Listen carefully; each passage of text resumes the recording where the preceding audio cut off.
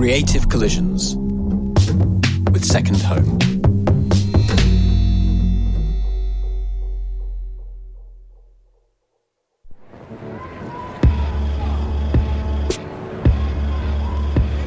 A 100 years ago, a group of badass women made it their mission to create a healthier democracy, one based on equality and fairness. But how did their creativity and ingenuity help them reach this lofty goal?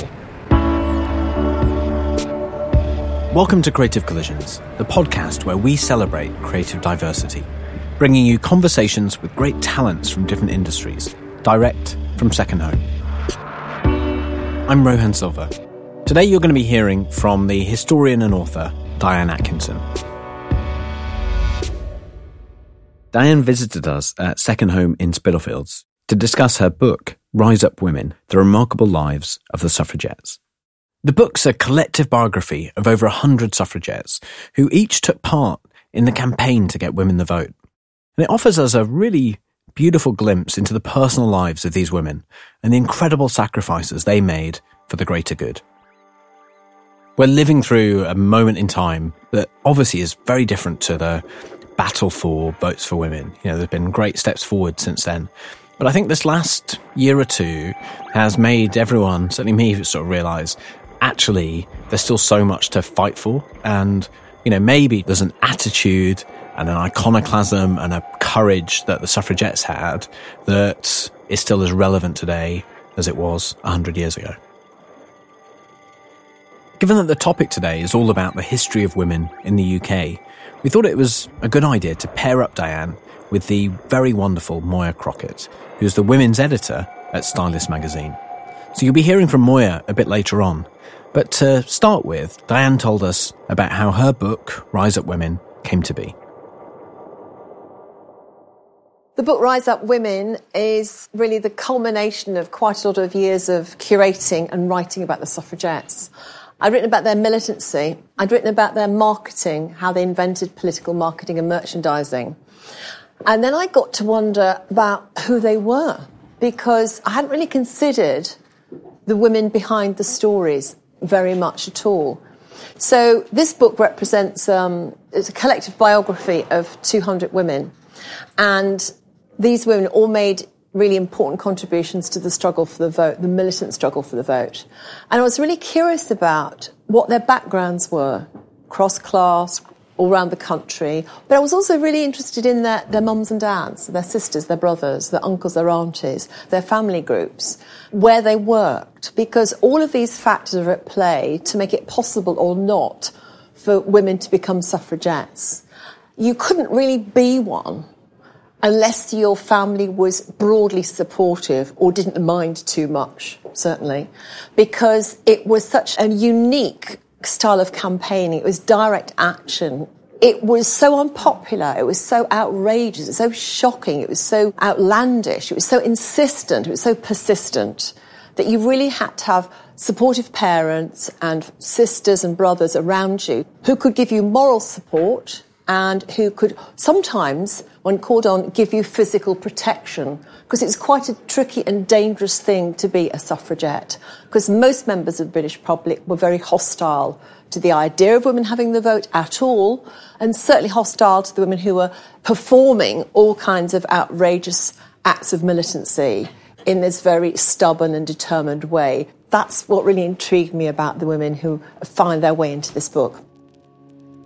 We're lucky to live in a society that's been massively shaped by the actions taken a century ago by these amazing women, the suffragettes.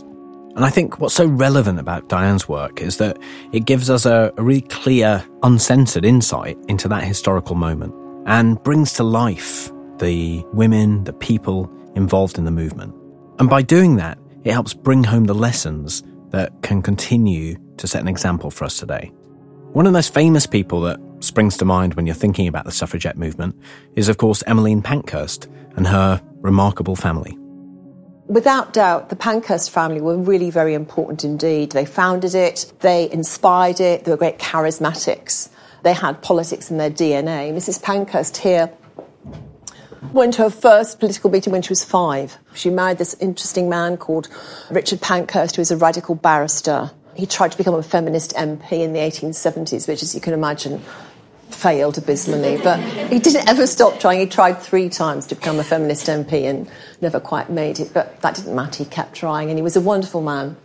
He died very suddenly in 1898, and he left her with not much money because he was such a good man. He kept taking up radical causes. He was a barrister and not getting paid, so that was kind of awkward. It left them with very little money, and so she had to get a job. And in those days, it was just becoming possible for women to become registrars of births and deaths, not marriages. They weren't allowed to do marriages. So she, who had been talking about politics, talking about socialism, and talking about women's suffrage in a kind of quite an abstract way, was suddenly confronted by women coming to register the births and deaths of their families. And here are the real people that she's been fighting for and talking about for quite a long time. She's able to meet women who are coming to record the births and deaths of their newborns, often in the same visit. And she's understanding what working class women's lives really for the first time. So that gives her a whole new impetus to really engage with the struggle for the vote in a completely different way. In 1903, she founds Women's Social and Political Union, and its slogan is deeds, not words, and that's all you need to know about the style of the campaign. Their view was, we've talked about this long enough, we're going to make it happen. So no more chat, we're going to force the government to give us the vote. And that energy and that kind of cockiness is the message that is persistent throughout the whole struggle from 1903 to the outbreak of the First World War. She's got 2 very clever daughters. Christabel actually had a first-class degree in law, but because she was a woman, she couldn't be a lawyer, obviously. And she becomes a political strategist for the WSPU, and she's brilliant. She's a brilliant speaker. Because one of the things about being a suffragette was you had to go out and do big public meetings. And that was a really scary proposition. You didn't get any police protection, so you needed your brothers to come and be there just in case. And it often got very ugly. Members of the public would throw horse dung at you, dead cats and dogs that were just left in the street, rotting fruit and vegetables, lumps of cold potatoes, anything, and they thought that was acceptable. So you'd be standing there trying to make a speech talking about why women needed the vote, and all this would, rain in your direction. And it was a scary and unpleasant experience, but it had to be done. Sylvia, a really good artist and designer, and she kind of creates the brand of the suffragette campaign. She designs great logos and exhibitions and banners, and she really gives them a very particular visual identity. So she's modern in that sense. So, there's huge talent here. The Pankhursts were such an inspiring group of women that so many women wanted to join the organisation to work with them. And it becomes a very sexy organisation because they have so many different skills and talents and types of women who come to work together. So they're very important recruiters, actually, for the cause. What's really inspiring, I think, is that the suffragettes were a properly grassroots organisation. And it was a movement that was helped by both men and women from totally different religious and economic backgrounds. And they all brought their unique talents and life experiences to the table. I really think this is something that is as relevant today as it was back then, especially given that we're still having big debates about diversity in the economy, in our society, and of course in the workplace. And what's cool is that the Pankhursts, who were pretty damn posh, had a similar commitment to diversity, especially when it came to empowering working class women and giving them a big national platform. They're also very driven, really, in the first instance, to get the vote for working class women. And their poster girl, their first close friend who joins the movement, is this young woman called Annie Kenney. And Annie Kenney joined the campaign in 1905, and she becomes a very senior member of the organisational hierarchy. And she's very important as a tool for reaching into working class communities. Her reach is phenomenal. And they knew that. And they knew that if Annie Kenney could be involved in the campaign, she could broaden the class base of the movement, which was something they were very concerned about. That was their first priority. And she is often asked to dress up in her workwear that she'd worn before she joined the WSPU. She was a mill worker in Oldham, in a cotton mill. She'd worked from the age of 8 as a half-timer, and then she'd become a full-time when she was 13. So she's got a lot of experience, she's got a lot of stories, she's got a lot of credentials to be able to talk to this really untapped resource as membership for the WSPU, and she's very important. They would say, dress up in your mill clothes, put those clogs on, put that shawl round your head, wear your mill clothes, and just go and talk to women about, our organisation and what the vote is going to mean for them.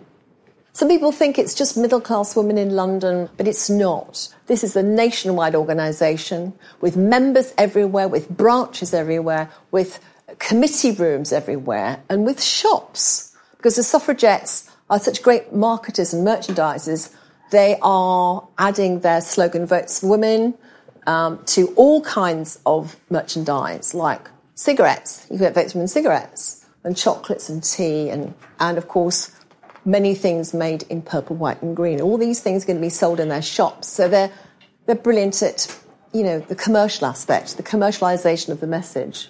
Purple was for dignity, and white was for purity, and green was for hope for the future.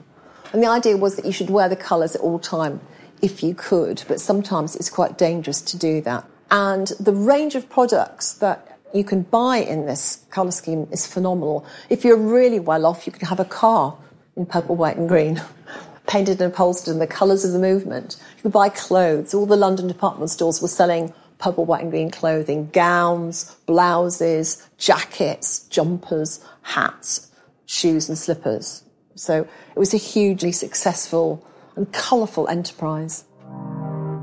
This kind of political marketing or branding might seem pretty obvious right now, but at the time it really was revolutionary. And, this creative approach to campaigning, I think, is a great example of the relationship between social change and creativity. Because it's clear from Diane that the branding and design of the suffragettes played a big part in bringing that organisation together, as well as inspiring others to take to the barricades. But let's be clear, these innovations were born out of necessity. The reality was that the suffragettes and the women they represented were vulnerable to serious abuse by the state. Well, of course, the suffragettes were being arrested by the police from the earliest days. Not so much for doing anything serious, but just because they were a damn nuisance. And the idea is they wanted to sweep them off the streets as far as possible. So from about 1906 through the campaign, the police handling of these events is going to become very hostile. The worst possible day of suffragette violence against suffragettes, occurs on November the 18th, 1910. It's called Black Friday. The women had been waiting to hear if Asquith was going to let a bill go through for women to have the vote. No, of course, he wouldn't let that happen because he was never, ever intending to give women the vote. So groups of about a dozen women left their meeting in Caxton Hall to Parliament Square to try and get into Parliament to talk to politicians and say, what's the problem? They never got anywhere near Parliament because 5,000 police were on duty that day. A large number were on horses, but there's probably about 1,000 men in plain clothes who've been drafted in from the East End, policemen from the East End, used to dealing with violent drunks and thugs, and they're there wearing plain clothes in disguise because they're wearing badges saying Men's League for Women's Suffrage. So they're pretending to be supporters, but they're not.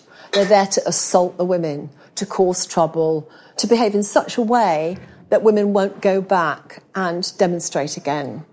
On that day, 150 women were sexually and physically assaulted by the police, plain clothes and uniform. The injuries were so bad, kicking and punching and hair pulling and clothes torn off. And of the 150 recorded incidents, 39 of them were for sexual violence. Police would take them, women down side streets, sexually assault them, invite the crowd to join in.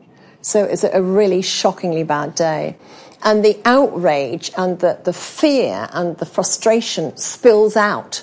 And there are 4 other riots the following week. So it's a really difficult and dangerous time. And some women suffered appalling injuries. And some of them wrote about the sexual violence and added their names to these descriptions and wrote to the Times about it, which was quite an extraordinary act of courage because they didn't know how that information would be treated by their family and friends and by wider members of the community. So it was a tremendous sort of statement of courage. Mrs. Pankhurst realised this was really dangerous. Somebody's going to die. So she said, we're going to go underground now. I'm going to wage guerrilla war against this government until they give us the vote. And from November 1910 Until the end of the war, this country experiences nationwide vandalism and violence perpetrated by suffragettes in this guerrilla kind of warfare strategy. And it's very, very successful getting them in the newspapers. It makes them even more unpopular. Many of them are arrested and go to prison and serve long prison sentences. But it's part of this ongoing determination to not give in. No surrender was their slogan until women got the vote. It's really painful to listen to the sacrifices that these women made. And the more you learn about the horror that they faced, the more inspiring, frankly, their commitment becomes. You know, like you, I can only imagine how desperate you'd be if you were denied of any control over your own life and left to watch others around you make the key decisions for you. What's really impressive about Diane is that she's able to tell these really difficult stories from a place of respect and empathy and even fondness. People often say to me, who's your favourite suffragette? And I mean, it's so hard to pick one out. I love them all, really. I spent a lot of time with them writing this book, about 4 years, actually. So we're great friends. This is Edith Rigby. And she was so amazing. She was so utterly focused and so unconventional. She didn't wear Edwardian fashion. She didn't like it. She didn't like corsets. She used to make her own clothes. She's really like the first hippie. They were very big, loose dresses that were highly embroidered and decorated. She made her own jewellery that was really just Edith style. She wore sandals all year round. She smoked in public. And she was a complete, unique, free spirit. And she's devoted to working class women and getting them the vote. She'd bring them to London, they'd have all processions, they'd go to Parliament and got involved in all kinds of activities and trouble. She was in and out of prison quite a lot. And Charlie, her husband, was just the best possible husband. He didn't like her going on hunger strike. He didn't like her being force-fed because that was extremely dangerous and terrifying. But he just supported her, and he allowed her to live her own life and pursue her own dreams. And in the latter part of 1913, she's on the run from the police for about 6 months. She's in and out of prison all the time. She tried to blow up the Liverpool Cotton Exchange. She defaced statues of leading sort of generals in Liverpool. And she went on hunger strike. And when you went on hunger strike, you were allowed to starve, and you were fed by force. They didn't want anybody dying in prison of starvation. There were 3 ways of force feeding you. One was to tie you to a chair, tip your chair back, hold you down. 4 women would hold you down, and they would just put food into your mouth and stop you spitting it out. That was the least worst option. The second option was a nasal tube, which was food poured down a funnel, down a tube. That might be milk, it might be raw egg, it might be something like Bovril or something horrible, and that would just pour down the funnel, pour down the tube, and the tube would be inserted into your nose. Just not nicely, just rammed into your nose. And food would trickle down into your throat. The worst way, there was an even worse way than that, which was the stomach tube. Same idea of funnel tube, and they would just force it down your throat, often damaging your vocal cords. And they would just push it right to the top of the stomach. So it would just go forced right down, so the food is just being poured into your stomach. And some women were force-fed like that 3 times a day for weeks at a time because they wouldn't accept the fact that the government wouldn't treat them as political prisoners. They were just being treated as common criminals. And they weren't given the privileges of political prisoners. So that struggle was happening in prisons all over the country because there were so many suffragettes being arrested. Prisons filled really quickly and easily. So women were serving their sentences in Manchester, in London, in Liverpool, in Leeds, in Scotland, in Bristol, all around the country. Suffragettes were being bussed from London, serving their sentences there. So force feeding was happening all around the country. Edith had that experience many, many times, but in 1913, the government started to get a bit of a pushback from members of the general public because this was torture. It was torture by no other name. So the government said, OK, well, we'll let you starve and then we'll release you on a special licence and then you just go to that designated address and then we will come and rearrest you, we'll weigh you, and if you put on weight, we will rearrest you, take you back to prison, you carry on your sentence. So it's a game of cat and mouse, and that's where the phrase Cat and Mouse Act comes from. So the government really honestly expected the suffragettes to go to this designated address, sit there and get well, recover, and just wait to be arrested. But of course they didn't do that, because why would they? So what happened was they'd recover, and then the other suffragettes, their friends and their comrades on the outside, would visit them. And within that group, there would be like a body double. And what happened was the body double went in and the suffragette went out. They swapped clothes. And so many of them escaped from under the police. The police were outside watching 24 hours to stop that happening. But they hardly ever intercepted anybody who had swapped clothes. They got away, they just walked past them, disappeared, went to different parts of the country, carried on with militancy, carried on smashing windows, carried on burning down empty houses, carried on attacking sports facilities, carried on attacking works of art, carried on, amazingly, burning down churches. So that was escalating. So the strategy of cat and mouse failed because the suffragettes kind of overcame that. And some of them were so amazing that they were in prison for long sentences, they escaped and they never went back to prison because they were constantly on the move, using aliases, wearing disguises, just having the most incredible time, having the time of their lives. And this is what Edith had been doing. And she was in Galway for 6 months, and Charlie didn't know where she was. And a family friend went and said, I'm really sorry about Edith. She's being so difficult. It must be so hard for you. And isn't she awful? And he said, I don't want your sympathy because Edith has the courage of a lion. And I must back her because I don't have the moral courage that she has. So I must do everything I can to support her. So that was the kind of level of support that she had. And a lot of suffragettes had great husbands like that and supportive fathers who backed them all the way and encouraged them. I mean, they didn't do it lightly. They knew what they were suffering, but they felt it was important that their daughters, pursued their political goals. The war comes along at the moment when it's really the suffragettes campaign is really hard because the government's trying to strangle it out of existence. Venues weren't allowed to hire to them. Printers weren't allowed to print their papers. The police are constantly raiding their premises all the time, so it's very disruptive. The war comes along and it's a national emergency. So the Pankhursts say, we're going to put this campaign on ice for the war. We're going to get the war sorted, and then we're going to encourage all women to engage in war work so the government cannot turn around and say, no, women's suffrage. We have to prove to this country that, we can step up when the country needs us, and then the government will have no possible excuse not to give us a vote. And that's really part of the story. I mean, the suffragettes had raised the subject to the top of the political agenda by their outrageous campaigning. And the war comes along, and all women, whether they wanted the vote or not, are enabled to be part of it. And it actually becomes a very liberating experience to do war work because it changes their lives. The genie's out of the bottle when women do war work, and it's hard to put that genie back in again. So all women's consciousness has been raised and changed by the experience of war.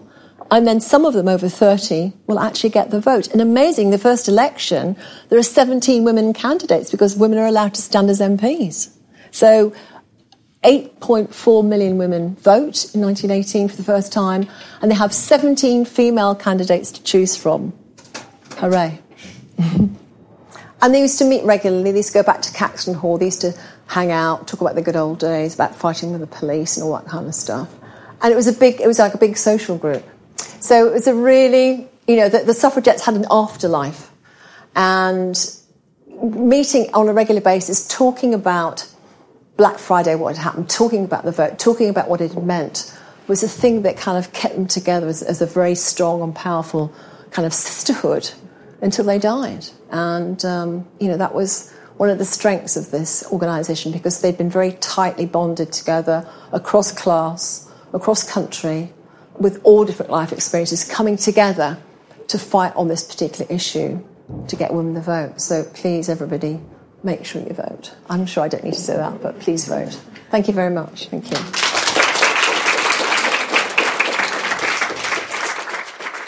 At this point in the event, Moy had the opportunity to ask Diane a couple of questions about how the suffragettes are perceived today.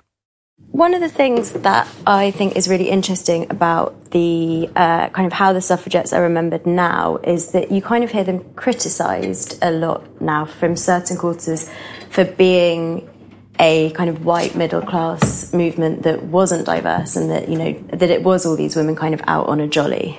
And that has become the prevailing narrative. And obviously your book shows that that's not the case at all. But why do you think that has become such a dominant narrative about them? Well, at the time, the newspapers loathed them. I mean, across the board loathed them.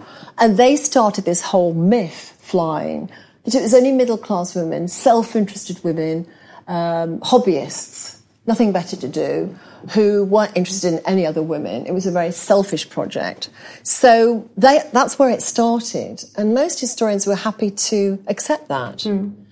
The evidence just didn't stand up because it wasn't possible for this kind of organisation to be all around the country and for working class women not to be involved. But I think that's a sign they found it challenging, that there was this conversation, there was this solidarity between middle class women and working class women.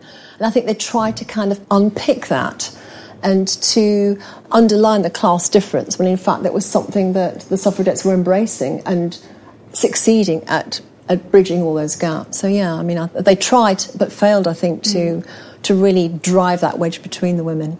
This idea that working class women weren't involved, I think in part comes from the fact that a lot of photographs we have of suffragette events, big processions, big spectacular moments, it's middle class women in lovely dresses with lovely accessories, fabulous hats, looking glamorous. But that's, I think, because the photographers have gone looking for them. They always pick the prettiest woman with the best frock. And I think that's skewed our idea about what suffragettes were like. There were working class women there, looking perhaps not so smart, but they were there. But the photographers aren't interested. They won't take their pictures. Mm. So I think the evidence has misled us somewhat. They were the original self-marketers, really, and reading about how they conducted themselves, but they knew how to kind of orchestrate events so that there would be a photographer from the Daily Mirror there, and they knew how to do these kind of set-piece events, which feels really modern. When I was reading about it, it almost made me think of, so what's happening in America now with, like, the Parkland students who know exactly how to, and they're facing, you know, huge opposition and really vitriolic personal attacks, and yet they're kind of always one step ahead in how they're shaping the media narrative, and they're really, really serious about what their cause is, but also they're kind of funny and witty and charming at the same time, and that was really, it just felt really, really modern. They were very media savvy. I mean, they would have loved Twitter. They would have loved Instagram. They'd have loved Facebook. They'd have been, you know, they'd have done all of that. One of their campaigns was called Pestering the Politicians, which was stalking, basically, but in a nice way. They would find out where the most fierce opponents of women's suffrage, which was at senior cabinet level, they'd find out where they went to church. So they'd just kind of mingle in the congregation and they'd kind of go and sit next to a senior politician. Because politicians then had no protection from the police, no security. So go and sit next to him, pretending to be just like a regular parishioner. When church was over, they'd walk out with them and they'd start haranguing them. When are you going to give women the vote? You know, Mr. Asquith, when are you going to give women the vote? And they kind of grab hold of their collars and just kind of do that. They would find out where they were playing golf. And they would hide in the bushes, and they would wait for them to kind of be teeing off, or whatever his golfers do, and they'd jump out and say, Mr. Asquith, when are you going to give women the vote? So it's a bit like silent film, you know, like comedy, kind of slapstick. And of course, politicians hated it. I mean, it's just so, I mean, it's kind of benign, really. Nobody got hurt. Well, not very much, anyway. And they're just so kind of jolly and amusing. But my favourite story was they found out that Asquith was going to have a weekend away in this moated castle down in Kent. And they worked out, they got the plans, they knew what they were doing. 3 of them arrived in disguise with aliases, and they went to the local station and they walked from the station to the castle, and they noticed a boat on the moat. So they rode it round. They had climbing equipment with them. They knew where the dining room was. So they climbed up the castle wall. They popped their head into the window of the dining room where they're all having their port and whatever. And they popped their head in saying, Mr. Asquith, when are you going to give them a go? So, that's awesome, isn't it? So, and then everybody goes insane, and then they get down the rope quickly. And they get in the boat and they rode round to the thing and they just disappear into the night. It was tough being a suffragette, but it could also be fun. There's a lot of sort of social activity and kind of sisterhood building, if you like. I don't know about you, but I think there's something really creative and bold about the way that the suffragettes were protesting. You can feel, even at the distance of 100 years, their good humour and wit in the face of what is actually a really serious and dangerous situation. And so, maybe all of us, when we're confronted with social injustice, which, let's be clear, is all around us, maybe all of us need to somehow keep a bit of a sense of humour, a sense of fun.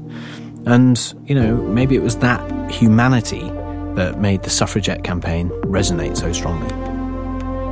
There was an excellent question from an audience member about how the suffragettes might look at things now, in light of things like the Me Too movement and the annual women's marches that take place across the world. They'd be so impressed at what women have done and can do and will do. They'd be pleased about that, those kind of milestones. But they would say, actually, you need to get this campaign going again, deeds not words. They say, no more talking, let's just do it. They'd be disappointed about the equal pay thing, because that was something they were campaigning 400 years ago, 110 years ago. And don't forget, the Equal Pay Act came out in 1970. It was supposed to be right across the board in 1975, and it still hasn't happened. They'd be very upset about the whole sexual violence and sexual harassment, because that was one of their issues they were concerned about. A lot of women came to the suffragette cause because of kind of Me Too sexual harassment. And they'd say, well, why is this still happening? But I think now there's, when I give talks and go to different events, there's a lot of love in the room for the suffragettes in a way there has never been before. Through most of my career writing about them and curating exhibitions about them, there's been a lot of hate for the suffragettes. It's peculiar now, because they're very much sort of loved up at the moment, and I hope they always will be. But there's been such hostility and prejudice about them. There's so many great case studies in their campaigning. I think we can learn so much from them. And I think we can be inspired by them and what they managed to achieve and what they gave in a very hostile environment. So I think we need to go back and think about their slogan and perhaps adopting that. Deeds, not words. Such a simple call to action that captures all the frustration, conviction, and pure, rigid, brilliant focus of the suffragettes campaign. There's certainly something we can all take from those three simple words. And what I personally found, particularly fascinating about Diane's talk is the way she described how creativity played a big role in the suffragette movement. Out of sheer necessity, the suffragettes had to invent completely new tactics to get their voices heard and try and change things. And so whether it was innovative design or guerrilla-style protests, the suffragettes were a properly creative collective that were united by a singular, focused vision of equality. I'm hardly the first person to point out that protest has often sparked creative ingenuity. Just think of all the witty placards and great art used by protest movements over the years. Although it's definitely not pleasant, stress and conflict over the years has inspired and motivated campaigners in ways that stability and happiness often can't. Although it's not always an easy thing to acknowledge, some of humanity's greatest achievements have come about in the face of real adversity. No one wants to see oppression in the world, and, it feels strange to be talking about challenges like this as somehow driving creativity. But at the same time, it's clear from the amazing examples set by these women, the suffragettes, that out of really tough situations, impossible situations, people have an incredible talent to create and engineer and fight their way out of it. This programme was brought to you by Second Home and Radio Wolfgang. It was presented by me, Rohan Silva, and featured the historian, Diane Atkinson. This series is produced by Eli Block and Natalia Rodriguez, and the executive producer is Harry Watson. If you want to know more about Second Home, please go to secondhome.io.